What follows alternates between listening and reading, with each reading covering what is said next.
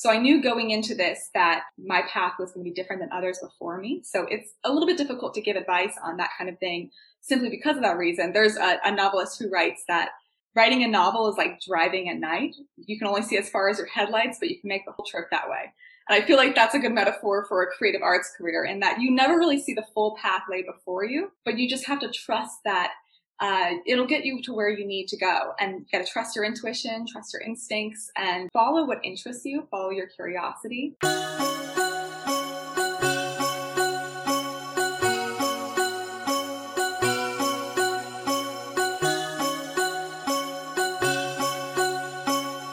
Hello, it's Marcy Bullock with Season 2 of your favorite career readiness podcast.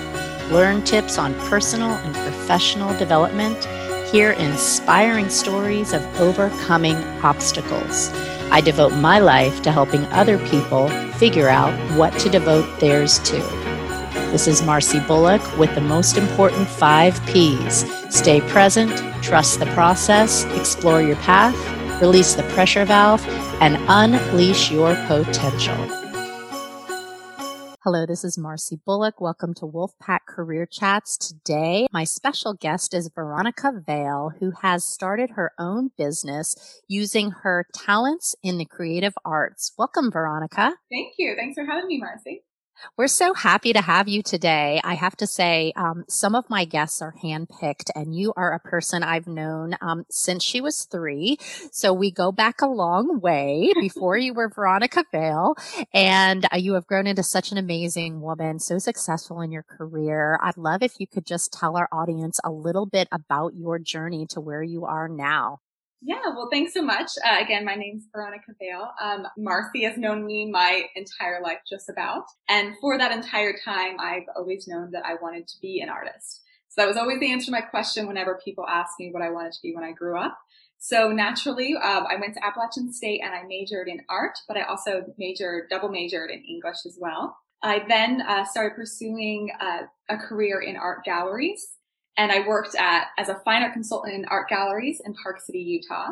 I then moved back closer to North Carolina to be closer to family, where I worked in the art museum realm. And I was an event coordinator for a couple of years. And just this August, I decided to officially open my own business, launch my website, launch my business this August, where I now am an artist and freelance writer. Congratulations. That is quite a journey. And going back to college when you studied art, did you have any idea that you would be an entrepreneur with your own business in your mid-20s? What were you thinking back then? Well, I know I certainly hoped so, but I didn't know what the reality of that was. I know that for a field in the arts, there's definitely a lot of misconceptions within the creative arts world. And there's a myth of a starving artist, to be honest. And so I was lucky to have a support system that really encouraged me to go down this creative path, despite the misnomers that there is no money in it, that you're not going to be successful, or that if you are successful, it's a rarity.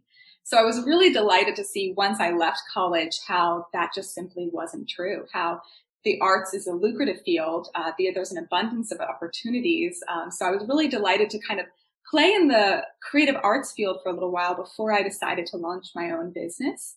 But I certainly hoped that I would make it to where I am now. I wasn't sure what the timeline would look like, but I'm definitely grateful for it. Let's go back to that transition to working in the art gallery that you mentioned before starting your own business. What were some of the biggest things you learned through that experience that helped you get to this current job? Definitely. Well, I think one of the things that I learned is that the creative arts field is very unique in that there is no particular set path laid before you. I know that in some other careers, for instance, if you wanted to become a doctor, there's a path laid before your feet that many have walked before you. You go to undergraduate school, medical school, residency, get placed in a hospital. For a creative career, it's wildly different in that everybody's experience is going to be unique. So I knew going into this that my path was going to be different than others before me. So it's a little bit difficult to give advice on that kind of thing simply because of that reason. There's a novelist who writes that writing a novel is like driving at night. You can only see as far as your headlights, but you can make the whole trip that way. And I feel like that's a good metaphor for a creative arts career, in that you never really see the full path laid before you, but you just have to trust that it'll get you to where you need to go. And you got to trust your intuition, trust your instincts, and follow what interests you, follow your curiosity. When I first entered the field, it was almost an accident. I was just applying for a job to make a little bit of money while I waited for my then fiance to graduate. He was one semester below me. And I applied for a job at an art gallery, not really knowing what it was like, not really knowing what the world was like, but just thought I would give it a try.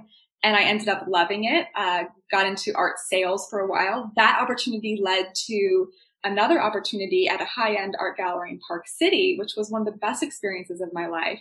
And I actually still work with that art gallery. So I think that one of my biggest advices to anybody transitioning from college to the art world is to take whatever opportunities interest you, because you never know where they're going to lead. Wonderful. Moving to Park City. Wow. That was a big change. And I know a lot of our listeners have grown up in North Carolina, similar to you, and kind of have these wide eyes. Whoa, the world's out there. Did you enjoy that transition in Park City? What was it like? And you mentioned coming back closer to home. Tell us about that whole transition. Yeah, well, I absolutely loved it. I mean, I'm a very outdoorsy person. My husband and I actually met rock climbing, and we just love being out in nature. We wanted to go somewhere that felt really wildly different than anything we'd known growing up. I think that's how you really grow the most, is stretching yourself outside of your comfort zone. So we really wanted to go somewhere far away from home, so that we couldn't rely on our support systems, kind of forced independence in a way. And we loved our experience there. We were really lucky to have a very wonderful experience. We did decide to come back simply because we missed family, and we knew that we wanted to start planting roots somewhere closer to the people that we really love. And that also ties back into your values, like you said, feeling like family is important to you and making choices that align with those values, coming back to North Carolina. But I love that you pushed yourself out of your comfort zone. And even now, starting this business, let's talk about fear. I think a lot of people have ideas about something. Maybe they think they have this idea. I think I could own my own business and I'd love to do that. But there's this big F-bomb standing in their way, and they're just like, wait, I don't think I have the courage to do that. How did you overcome that, Veronica? Definitely. And I'm not going to say that I don't have fear, because I still do struggle with feeling fearful of really what it comes down to is just being vulnerable. And arts in itself is already a very vulnerable profession, because you sometimes feel like your self-worth is so intertwined with your art that it's hard to separate the two. If someone criticizes your work, it kind of feels personal. So you're already feeling this sense of vulnerability. But I think that honestly, college does help prepare you for that level of criticism and rejection. I know that if you're going into an arts field or have an arts degree, you're accustomed to regular critiques of your work. And that kind of allows you to get comfortable with that sort of rejection, or that sort of confronting the fear of criticism. So I have college to thank for my tougher skin of going through that. But I think also it's just important to remember how when you do feel most vulnerable, it's usually when you are growing the most. So I think it's really, you got to remember that your deepest connections, your deepest relationships are the ones where you're the most vulnerable. And I think people are drawn to that authenticity, and you endear others towards you through your own vulnerability. So although it's a scary thing to do, a lot of times people will really see that authenticity, see that vulnerability in you, and respond very positively to that. And it's a moment where you're growing the most. So I've personally seen your creative art, and I think you're amazingly talented. And we will absolutely link to your website so others can see that. What do you see in the future for yourself? What kinds of goals do you have for where you would like to take your creativity? Oh, that's a great question. I think every year rather than make a resolution, I set a word of intention for my year. So it's something that I look towards as a guiding light to what my year is going to look like. And this year, my chosen word was grow. So I really want to focus on gradual growth and gratitude. So I know that in this world, we're fairly accustomed to viral moments, viral sensations, overnight successes. So it's hard to avoid comparing yourselves to others. But again, comparison is the thief of joy, as Theodore Roosevelt would say. And I believe that I need to celebrate the little successes in order to find the gratitude for everything all the progress that I've been making. That gratitude is so important, and it's so easy to get dragged down by problems in your life, and just to remind yourself that, you have this business and you're successful and you're moving forward. I think with entrepreneurship comes this, how do I separate my personal and my work life? And I wonder if you could speak a little bit about that, because it's always there. And how do you make time for yourself so that your creative side doesn't become so overwhelming in your life that it's not fun anymore? Right. Well, I think that college does prepare you for that in that sense as well, because I know in college you're juggling so many different things. You're balancing extracurriculars, your classes, your relationships, your clubs, what have you. So you kind of learn to strike a work-life balance early on, but that's especially important going into creative arts fields where you are doing for work what you love to do. So I think in that sense, if you are working freelance or if you become an entrepreneur, one of the most important things to do is learning self-discipline and learning when to be your own boss in a sense. And with that, you want to be the kind of boss that you wish that you had within a creative arts field, meaning you know how to set goals and stick to those goals, keep yourself accountable. You know how to make a schedule and stick to that schedule, and in some ways be protective of that schedule. But you also want to strike the balance with being kind with yourself and remembering that you need to take breaks and that it's okay to take time off, because when you're doing something you love, it is worthwhile and you're doing what you love every day, but you don't want to blur the line between work and passion too much. Yeah, I know one of my friends loved soccer and started a career with soccer, and then they were like, I hate soccer now.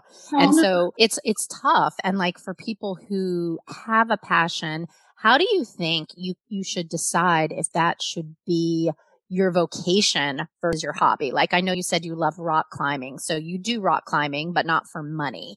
What are your thoughts on passions? And you use the word curiosity, which I thought was even a better word than passion, because passion sometimes makes people feel a little bit scared that they might not have one, but everyone has curiosity.